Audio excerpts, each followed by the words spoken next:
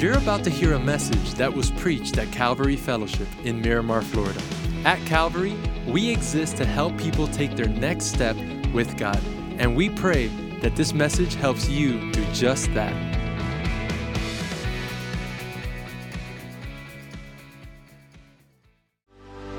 How's everybody doing?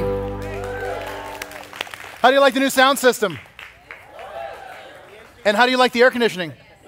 Yeah, it just keeps getting better. Next week, snow cones.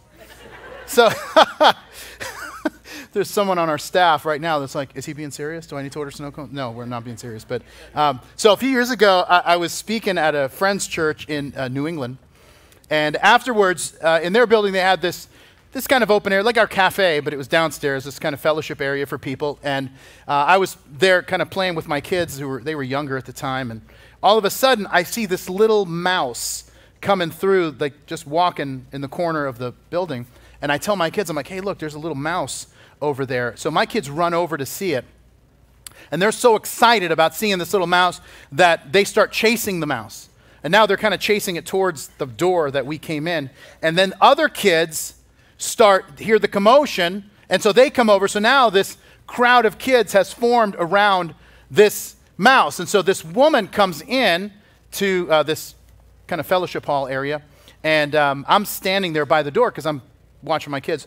And she says, hey, what's all the commotion about? And I'm like, oh, Mike, there's this little mouse over there. And so the kids are looking at it, and she gets very nervous. And she's like, oh, no, can't be. You're kidding, right?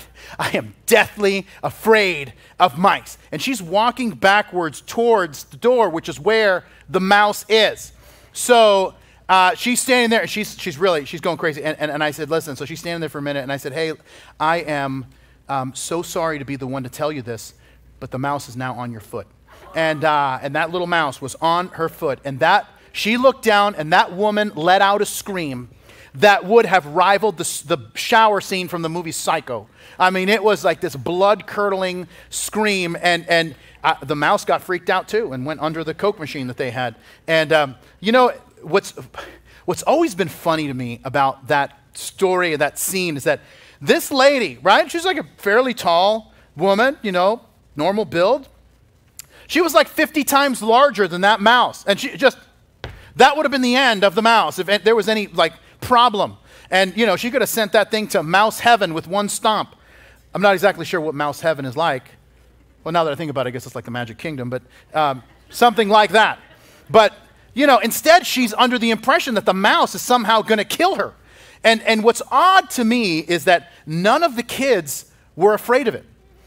Some of the women were, all of the girly men were, but none of the kids. And it's a picture that two people can look at the same situation and respond in completely different ways.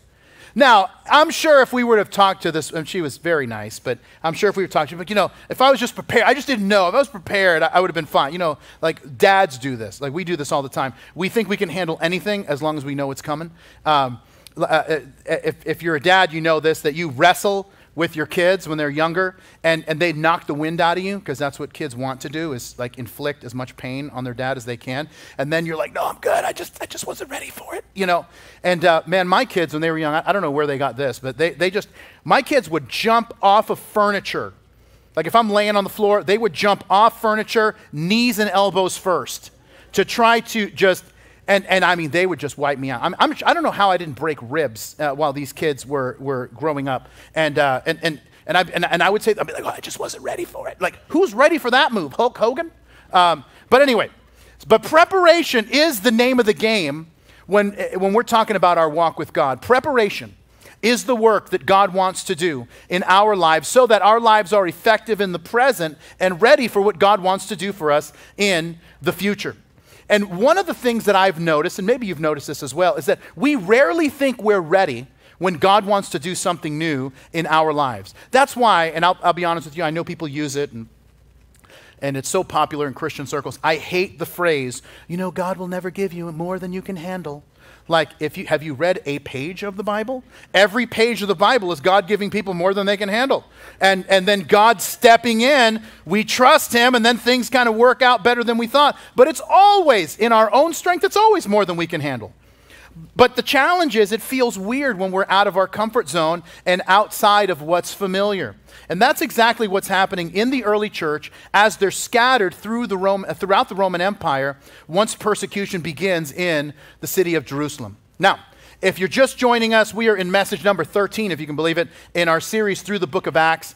And if you're unfamiliar with the book of Acts, the book of, or what's called the Acts of the Apostles, is the story of the growth, development, and expansion of the church, the early church, after the resurrection of Jesus. Now, a couple weeks ago, we saw a young man named Stephen, and we spent a couple of weeks looking at the sermon that he gave, this incredible sermon to the religious leaders, and they did not like what he had to say, and at the end of the sermon, they stoned him to death. He becomes the first martyr in the Christian church, and the aftermath of that murder of Stephen is this severe persecution of the church in Jerusalem. Now, what's been happening up until this point is that the church has remained in Jerusalem, and people have come in, whether it's for feast days or other things. They hear the gospel because the church is at work in the city of Jerusalem, and then they're coming to know Jesus. Now, after the persecution, they're going to be scattered throughout the rest of the Roman Empire. And remember, this was Jesus' calling to them.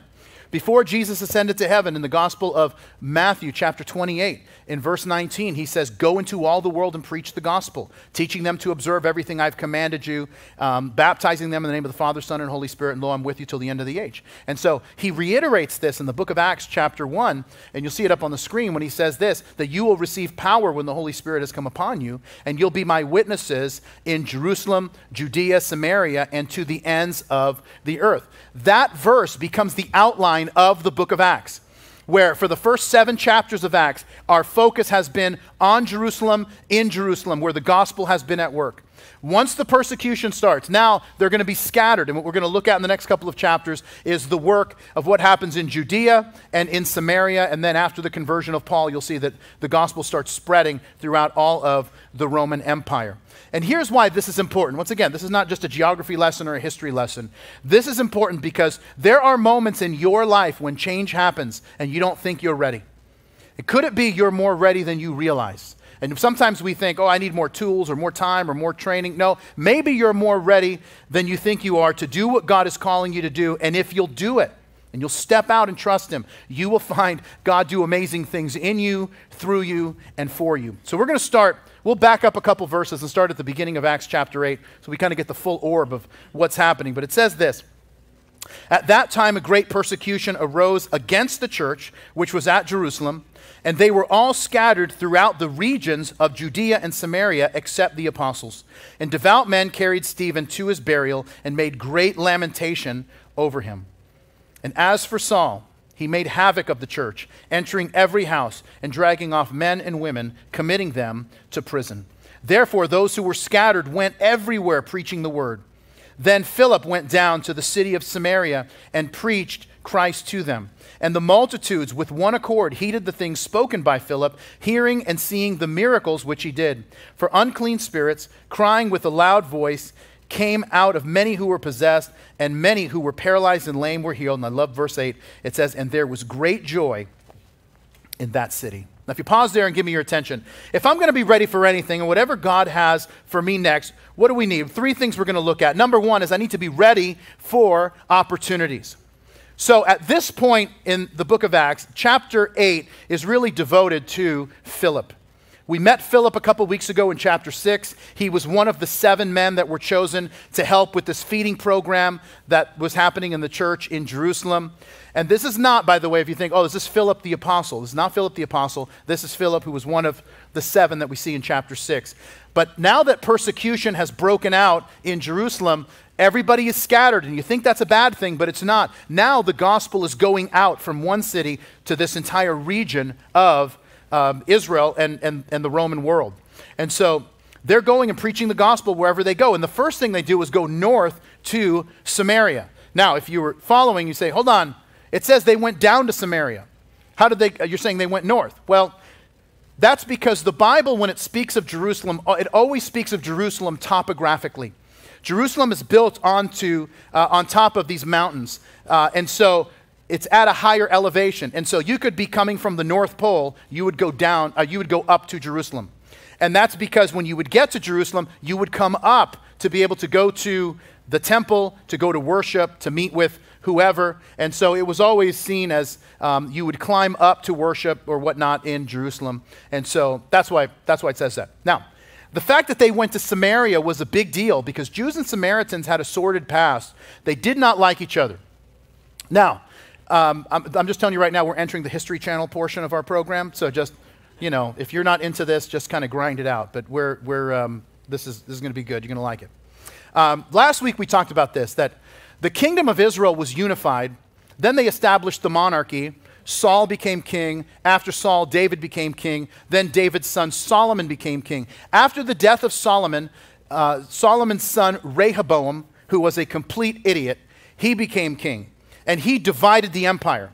And so the kingdom gets divided, and the 10 northern tribes of Israel, he divides the country, and the 10 northern tribes become the kingdom of Israel. The 2 southern tribes, Judah and Benjamin, become Judah, with the capital being Jerusalem. Israel in the north, the 10 tribes, their capital city is Samaria. Let's fast forward 200 years. The Assyrian Empire conquers the northern 10 tribes of Israel.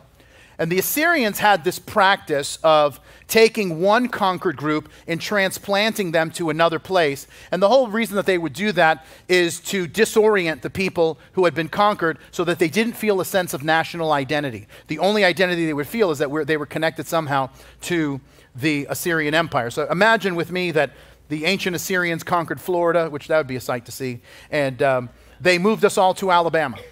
And then there were still people from Florida left, but then they took people they conquered from Oklahoma, and then they moved them to Florida. Well, then people would start intermarrying. The people from Florida would start intermarrying with the people from Oklahoma, and they were no longer Floridians, right? They were like Florklahomans or something to that effect. And so that's what's happening in the northern kingdom. Some Jews were taken to another country, another area of the Assyrian Empire. Other people were brought to Israel, and those that were left intermarried with those who were not Jewish. And so now what remained, these following generations were not 100% Jewish, and this became a point of prejudice for the people of Judah who were 100% Jewish. Now, there's another point as to why Samaritans had a big problem, why Jews had a problem with Samaritans, is that because Jews felt superior because of the temple. So around 320 BC, right around there, the Samaritans decided that they were going to build their own temple. So they built somewhat of a replica of the temple in Jerusalem on a mountain called Mount Gerizim in Samaria, and they said, no, that's where God, Abraham tried to offer his son Isaac. Anyway, none of that is true, but, such are the things with arguments. So, but because of that, the people of Judah had it with Samaritans, and they would not, it got so bad, they wouldn't talk to Samaritans, they wouldn't have dealings with Samaritans. Once again, when I didn't bring a map, I should have brought a map. Next time, I'll bring a map. I should have taken Dora's advice. And so, I'm the map.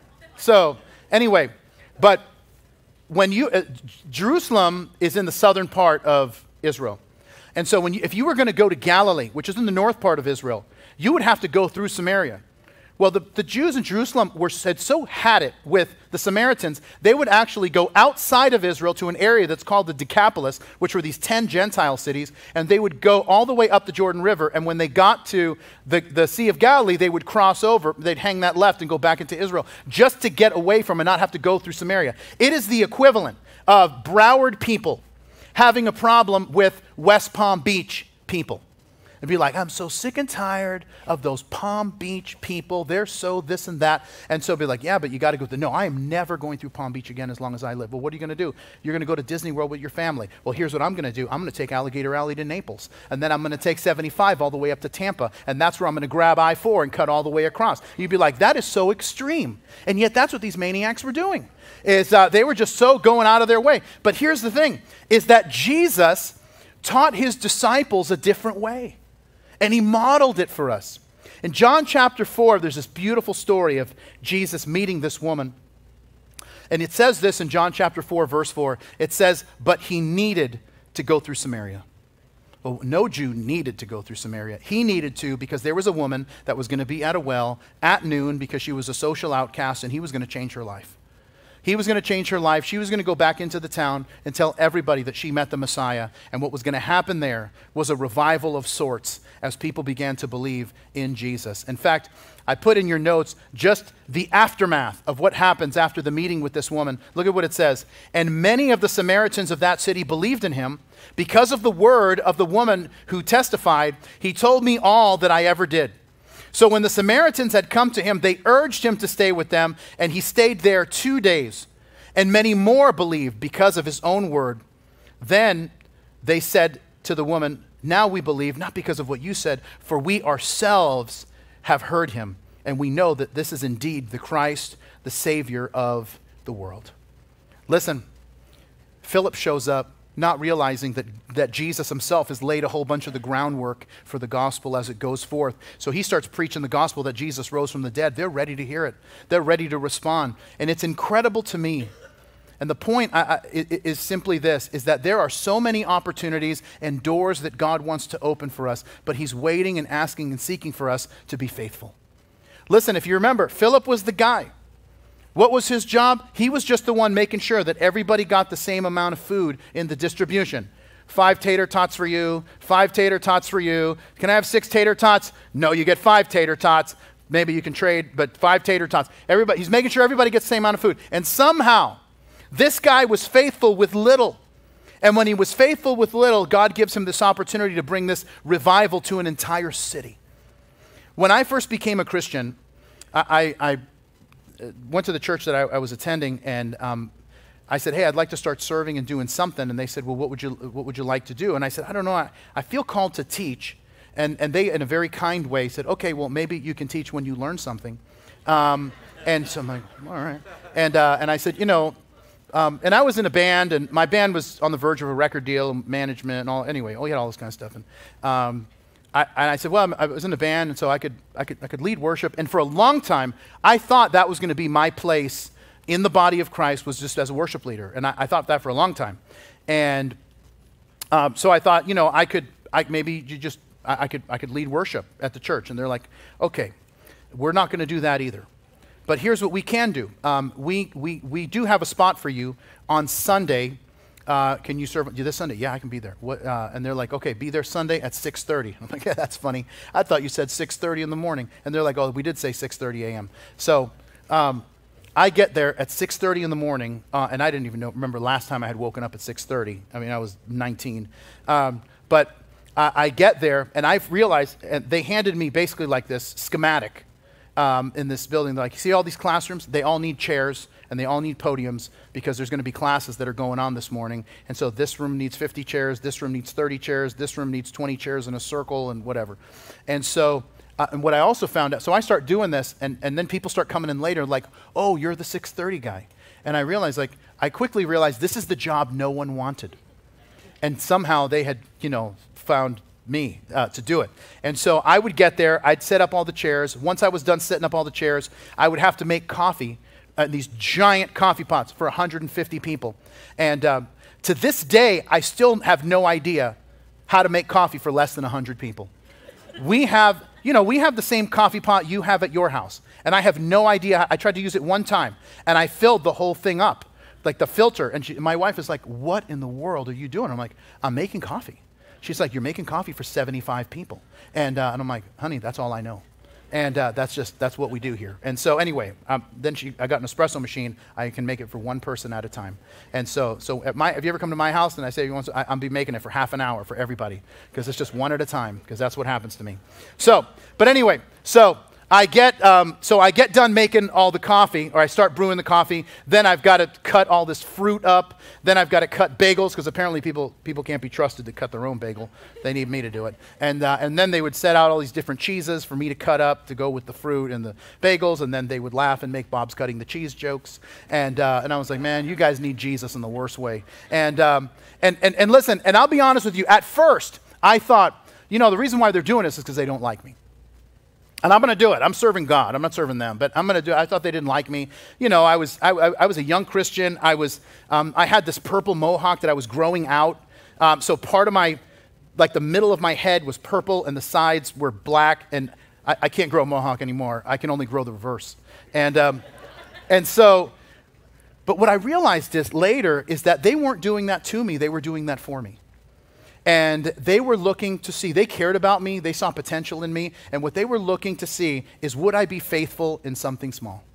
And if I was faithful in something small, then I could be entrusted with more responsibility. Jesus would say it this way. He said this, whoever can be trusted with very little can be trusted with much. Philip's story is so wonderful because it shows us that if we will be faithful with little, God will entrust us with more. As I told you, Philip started out as the busboy, right? He was the school lunch lady at the church in Jerusalem, but he was faithful. And you know what happens later in the book of Acts? Is that the Apostle Paul goes to Caesarea and stays at Philip's house. Listen to what it says.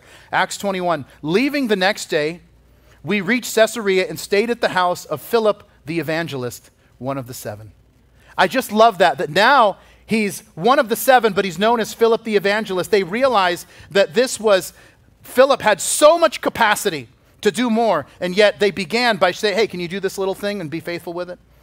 Philip's story is proof positive that if serving is beneath you, leadership is above you. Jesus would say it this way, whoever wants to be great among you must become your servant. That whoever wants to be first must be slave of all. Even the Son of Man did not come to be served, but to serve, and to give his life as a ransom for many. My friends, if you want to be great, there is no way to find greatness in the kingdom of God outside of service. This is why we invite people to serve.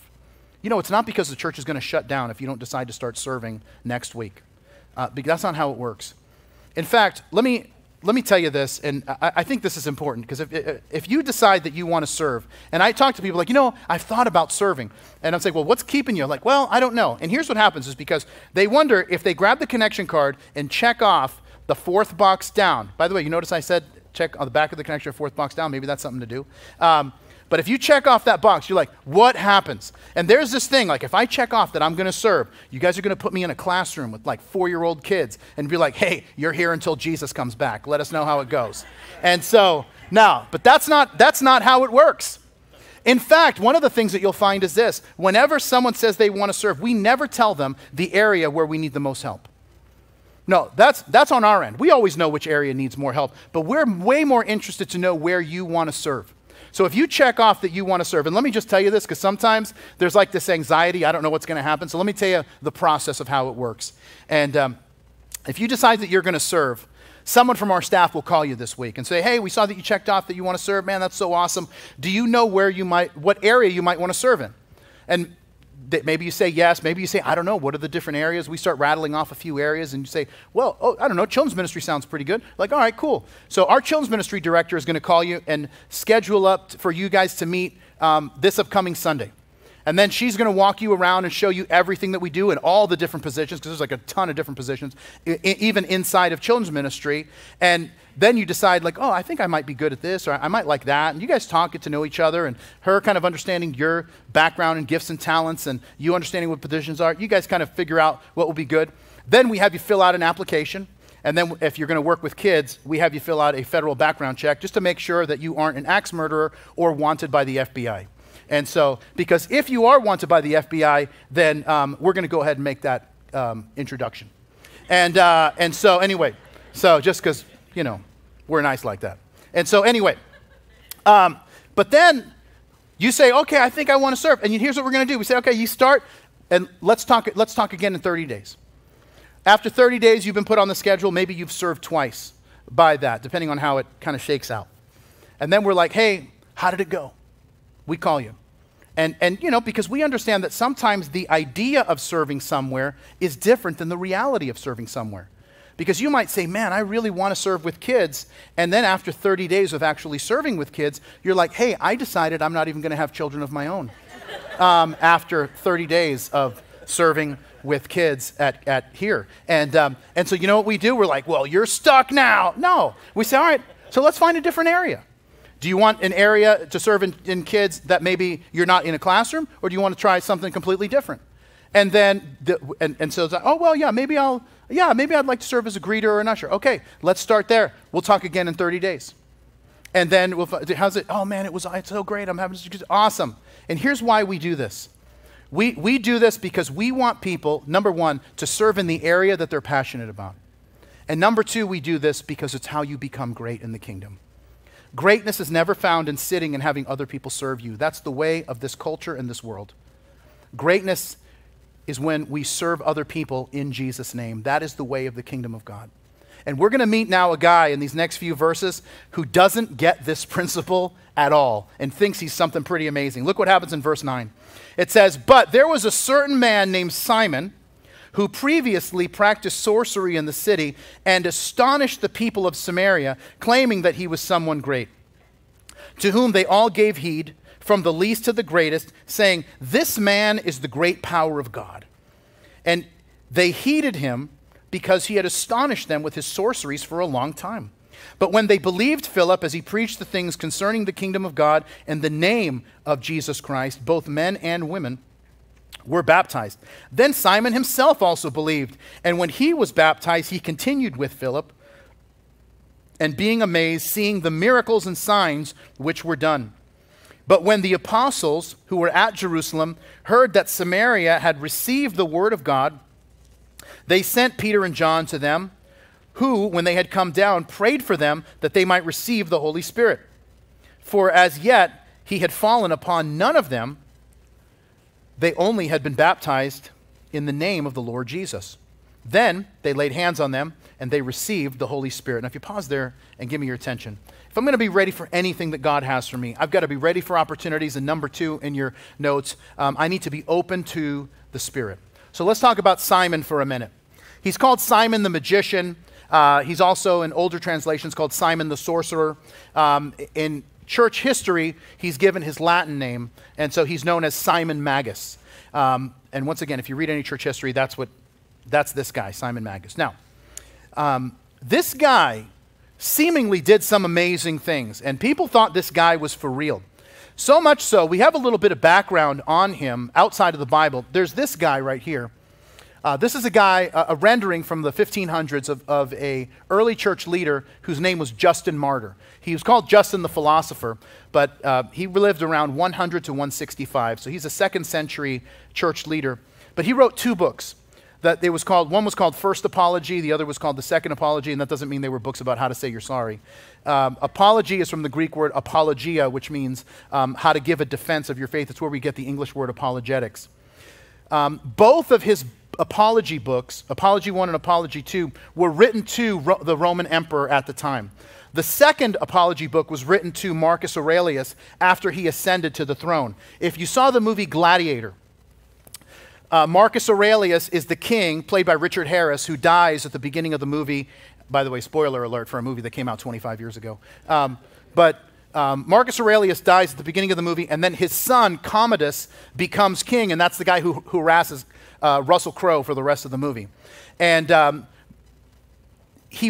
Justin wrote to Marcus Aurelius because Christianity was illegal at this time.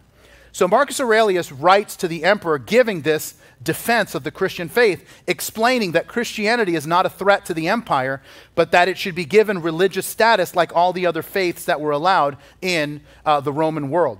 And if you saw Gladiator, you know that Marcus Aurelius is presented as this very tempered, reasoned guy, really thinking about the future. No, he was a total maniac.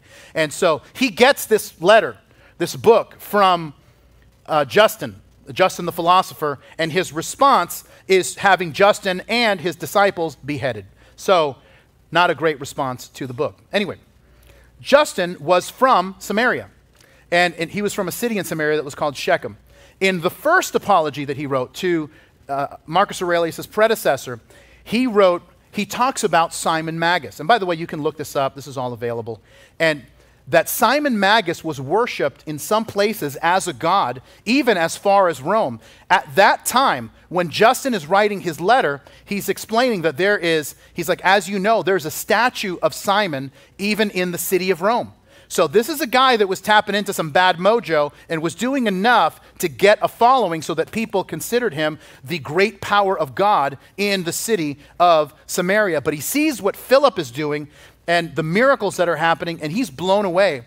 makes a decision to be, it says that Simon believed and then is baptized. Now, we're going to come back to Simon in a minute. I want you to put a tack in that because I want to talk about what happens from verses 14 to 17, which is that the apostles, Peter and John, come down from Jerusalem to see what's happening in Samaria. And I do find this amazing that Peter and John are so eager to bless the people of Samaria because that hasn't always been the case. Remember, Jews and Samaritans had a beef, and this was true for the disciples of Jesus as well. Jesus was just teaching a different way. But look at what it says even after the situation in John 4. It says this in Luke chapter 9. As the time approached for him to be taken up to heaven, Jesus resolutely set out for Jerusalem. And he sent messengers on ahead who went into a Samaritan village to get things ready for him. But the people there did not welcome him because he was headed to Jerusalem. And when the disciples, James and John, saw this, they asked, Lord, do you want us to call down fire from heaven to destroy them? But Jesus turned and rebuked them, and then he and his disciples went to another village. That is one of the funniest sentences, I think, in all the Bible, and certainly the New Testament, is that, and I don't know what's funnier, the fact that James and John want to call down fire from heaven to destroy these people, or the thought that they think they can call down fire from heaven to just wipe these people out. And because of this incident, Jesus gives them this nickname in Greek that's called Boanerges, which is literally translated to Sons of Thunder. Sons of Thunder to me sounds like a 1980s wrestling tag team. But now, James and John, James, unfortunately, will be the first of the apostles who dies. He'll be the first apostle martyred, and we'll see that when we get to chapter 12 of the book of Acts. John, on the other hand, lives well into his 90s, writes 5 books in the New Testament, the Gospel of John, 1st, 2nd, and 3rd John, and of course the book of Revelation. And John becomes known as the apostle of love. And historically, the disciples of John have written about this, that John, when he was an elderly man, would be invited to speak at the church of whatever city he was in. And he would stand up, behind the lectern or whatever they had, and he would just say, little children, love one another, and sit down. Shortest sermon in church history, right? You're like, Pastor, you could kind of work on that? Maybe. But here's the point, is that you might be someone who maybe you're a little quick-tempered, calling down fire from heaven. You might kind of lean Sons of Thunder-ish. But can I tell you something that God isn't done with you? And what's wonderful is that you could be known for something completely different by the time your story is over. But here's what it takes, being open to the work of the Spirit of God in your life. Because God wants to change you even more than you want to change. And change is always God inviting us to something better. And it always takes a step of trust to say that God, what you're doing, and maybe I don't understand it or see it, it's always going to be better if I trust you. By the way, every parent in this room understands that. Let me ask you this. How many of you are parents? Awesome. Okay, let me ask you this. How many of you have ever argued with one of your children to get them in the bath? Okay, here we go. This is real talk right now. So, here's what happens. Is that you tell your child, hey, it's time to take a bath. I don't want to. And then, no, you're going to take a bath, but I don't smell. And it's just like, when did you think this was a dialogue? This is just a sentence telling you what's happening next. And as a parent, you know this. It's like, hey, the bath isn't about just smelling good. Number 1, good hygiene makes you healthier. Number 2, baths calm kids down. Now, for those of you that have ever fought with your kids, let me ask you this question. How many of you have ever had trouble getting your kids out of the bath who gave you a whole bunch of lip getting into the bath? Okay, here we go. My friends, this is what makes people old. Before you had kids, you were young and spry and super good looking. And then you had kids, and then you started having crazy arguments like this. Get in the bath. I don't want to. I don't need to. And then get out of the bath. I don't want to. Get out of the bath. I don't need to. It's just like, this is the stuff that makes you crazy. And I'm telling you, this is the part where, this is like when I hear kids tell me like, oh, my parents are crazy. I'm like, you're probably right. But let me tell you something, buddy. You're patient zero. You're the one that turned them insane. So don't get too excited about it. And by the way, your time is coming. And so, but change is always about letting go. It's always about letting go, even though we don't understand what comes next. If we will trust God, what happens next is better, and it changes us and transforms us in a much better way than anything we could ever cook up for ourselves. Now, remember I told you to put the pin in the whole thing with Simon? Let's take out the pin. Let's deal with it. Look what happens in verse 18. It says, and when Simon saw that through the laying on of the apostles' hands the Holy Spirit was given, he offered them money, saying, "Give me this power also, that anyone on whom I lay my hands may receive the Holy Spirit." And Peter said to him, "Your money perish with you, because you thought that the gift of God could be purchased with money? You have neither part nor portion in this matter, for your heart is not right in the sight of God. Repent therefore of this your wickedness, and pray God if perhaps may be forgiven you. For I see that you are poisoned by bitterness and bound by iniquity." Then Simon answered and said, "Pray to the Lord for me, that none of the things which you have spoken may come upon me." So when they had testified and preached the word of the Lord, they returned to Jerusalem, preaching the gospel in many villages of the Samaritans. If you pause there and give me your attention, last thing I want to tell you is that you got to beware of counterfeits. Simon sees the legitimate working of the Holy Spirit as the apostles lay hands on people, and he offers to buy that as if it's some type of magic trick. That's why he says, Peter says in verse 20, "Your money perish with you." Now, I love the New King James Version. That's what I've been preaching out of the New King James Version for 25 years. It is probably my favorite translation. But the New King James is kind of holding back a little bit. This is a really strong phrase. And it doesn't, "your money perish with you" doesn't pack a lot of punch. So let me just give you a little background. There's this guy named John Phillips, or J.B. Phillips. He was an Anglican minister in London around World War II and actually preached in London through the 1970s.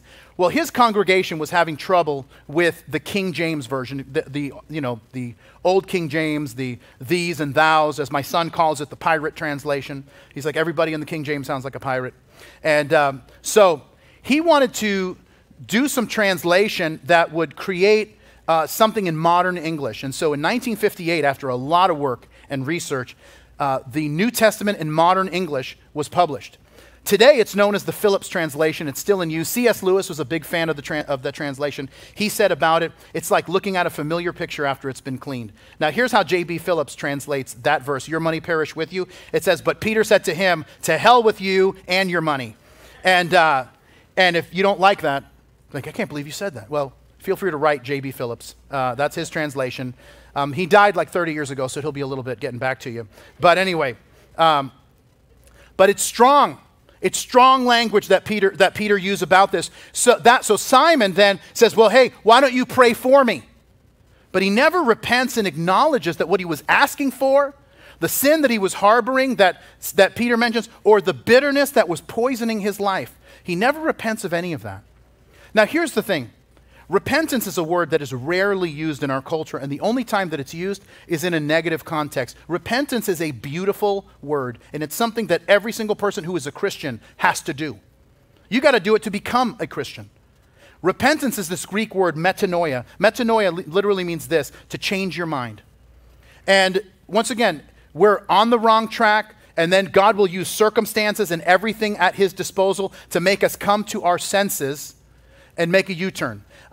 In the Greek culture, metanoia was about changing your mind. In the Hebrew culture, which is what this word was based off of, the Hebrew word is the word teshuvah. Teshuvah was much more physical. It is about being on a certain path and realizing, I'm on the wrong path, and where this path leads, I don't want to go. And so now you make a decision, you make a turn to not just any other path, but to the path that you know God has for you. This is why that famous parenting verse in Proverbs 22, train up a child in the way that he should go on a certain path, and when he was old, he will not depart from it. That's what this whole idea, this path language, this kind of plotting across, there's this plan, that's all kind of built into the Hebrew language. But repentance is about acknowledging that the path that you are on will not get you where you want to go. And you've got to acknowledge that. And not just acknowledge that, yeah, I'm on the wrong path. You've got to make a change. One year, my wife and I went to Boston for Thanksgiving, and this is before our kids were born. And we would go up almost every year for Thanksgiving. And one day that we were there, we were going to visit some friends who had just moved up to Boston because a friend of mine was going to pursue a PhD. And so he was going to a school called Gordon Conwell, which was a seminary in Boston. It's about an hour south of Boston, and we were staying north of the city. So we needed to travel not just south, but kind of southwest to get to where we were headed into a city called South Hamilton. So anyway, we start going, and we're about, I don't know, 30, 40 minutes into our trip. And I'm taking a road off the beaten path because, I'm from Boston. And my wife says to me, she's like, Bob, I feel like we're going north. And we're supposed to be going south. Do you want me to hook up, put the address in the GPS? Now, I don't know if you guys are old enough to remember this, but before iPhones and electricity, they would have these, I don't know if you remember, like Garmin would have like that big device. You'd kind of suction it, and then you'd plug it into your cigarette lighter and whatever. And so then that's how you would kind of navigate places. Well, anyway, we had one of those. And so my wife is saying, would you like me to plug this in to put in the address? And I was so insulted by that. And I'm like, woman, let me tell you something. These are my streets. I was born here. This is my hood. I know everything about this. Anyway, I don't need the GPS to know where I'm going. 20 minutes later, I see this huge sign that says, "Welcome to New Hampshire." And she's like, "Hey, wow." And I was just like, let's go ahead and set up that GPS system and see what we can do. But by the way, it's not just acknowledging that you're on the wrong road, and it's not just being sorry that you're on the wrong road. Repentance is about being on the wrong road, acknowledging it, and making a change. In fact, the Apostle Paul would say it this way. He says this in 2 Corinthians chapter 7, "For godly sorrow produces repentance leading to salvation, not to be regretted. But the sorrow of the world produces death." So repentance is not just simply saying you're sorry. Lots of people are sorry about things that they have no intention of changing. Real repentance is when you own it. When you take responsibility for your actions and start taking steps towards correcting bad behavior.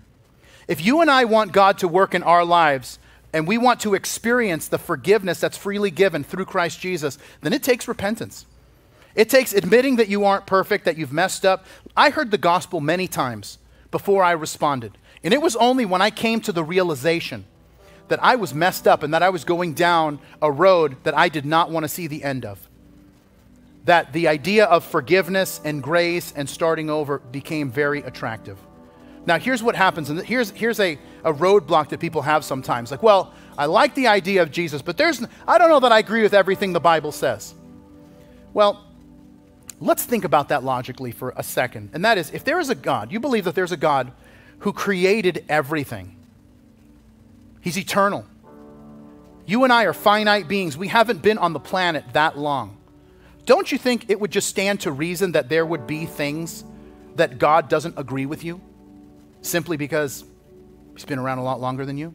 In fact, here's how you know that that's true, is because there are things, thoughts and ideas and philosophies that you held on to when you were younger, that as you've gotten older and wiser, you have let go of. Why? Because you've been around a little bit more, you have a little more wisdom and experience, and so you'd be like, well, I'm disagreeing with myself. It's just, that's how growth happens. Listen, sometimes the stumbling block of, well, I'm not sure I agree with everything the Bible says, it's not a good argument. If you will come to know Jesus and you will repent and say, I'm just going to repent of all the dumb things I've done, I'm going to start walking with God, you know what you'll find? That there are some things that you did, that you thought were right that aren't. There are some things that you thought were that still are. And there's a whole bunch of things that God wants to teach you that are going to make you a person of wisdom. And listen, let me tell you something, and we need it in every area of our lives. Listen, for some of us in our marriages, we want God to transform our marriages. You know what it takes? It takes repentance. It not blame shifting or positioning yourself to as percentage-wise, I'm less to blame. No. Here's what you got to do. You got to own it. You've made mistakes. We've got to confess it. We've got to acknowledge that we've sinned. And that is the kind of heart that meets God in the place of grace and mercy. And friends, can I tell you this? You will be amazed how good and how kind God is when you humble yourself. Some of us have friendships that have fallen apart because we've just held on to this. I'm going to be right, and there's nothing, some of us have like nuked careers because we're going to be right over pride. Listen, one of these like commands that are happening throughout the Bible is this: humble yourself in the sight of God. But you know that's not the end of the verse. Humble yourself in the sight of God, and he will lift you up. And that means that he will be able to take you to places that you have never even dreamed. Why? Because we owned it. We repented. We owned our sins. We owned our mistakes. And then, not just for the sake of guilt. No, we owned it so then we could do the thing that he tells us to do, to cast it all on him because he loves you. Simon Magus, unfortunately, never heard from again. But Peter, James, and Philip are people we're still talking about. We're still naming our kids after them 2,000 years later. Because Peter's failure in denying Jesus was worse than what Simon Magus had done. And yet, Peter's repentance brought restoration in his life, and his life was never the same. And could it be that maybe this is your moment? That this is your moment to where we stop trying to be right and we just embrace forgiveness and grace as we humble ourselves, and we really discover in the place of humility how good and how kind God actually is to us. Let's pray together. And Lord, we want to thank you for that.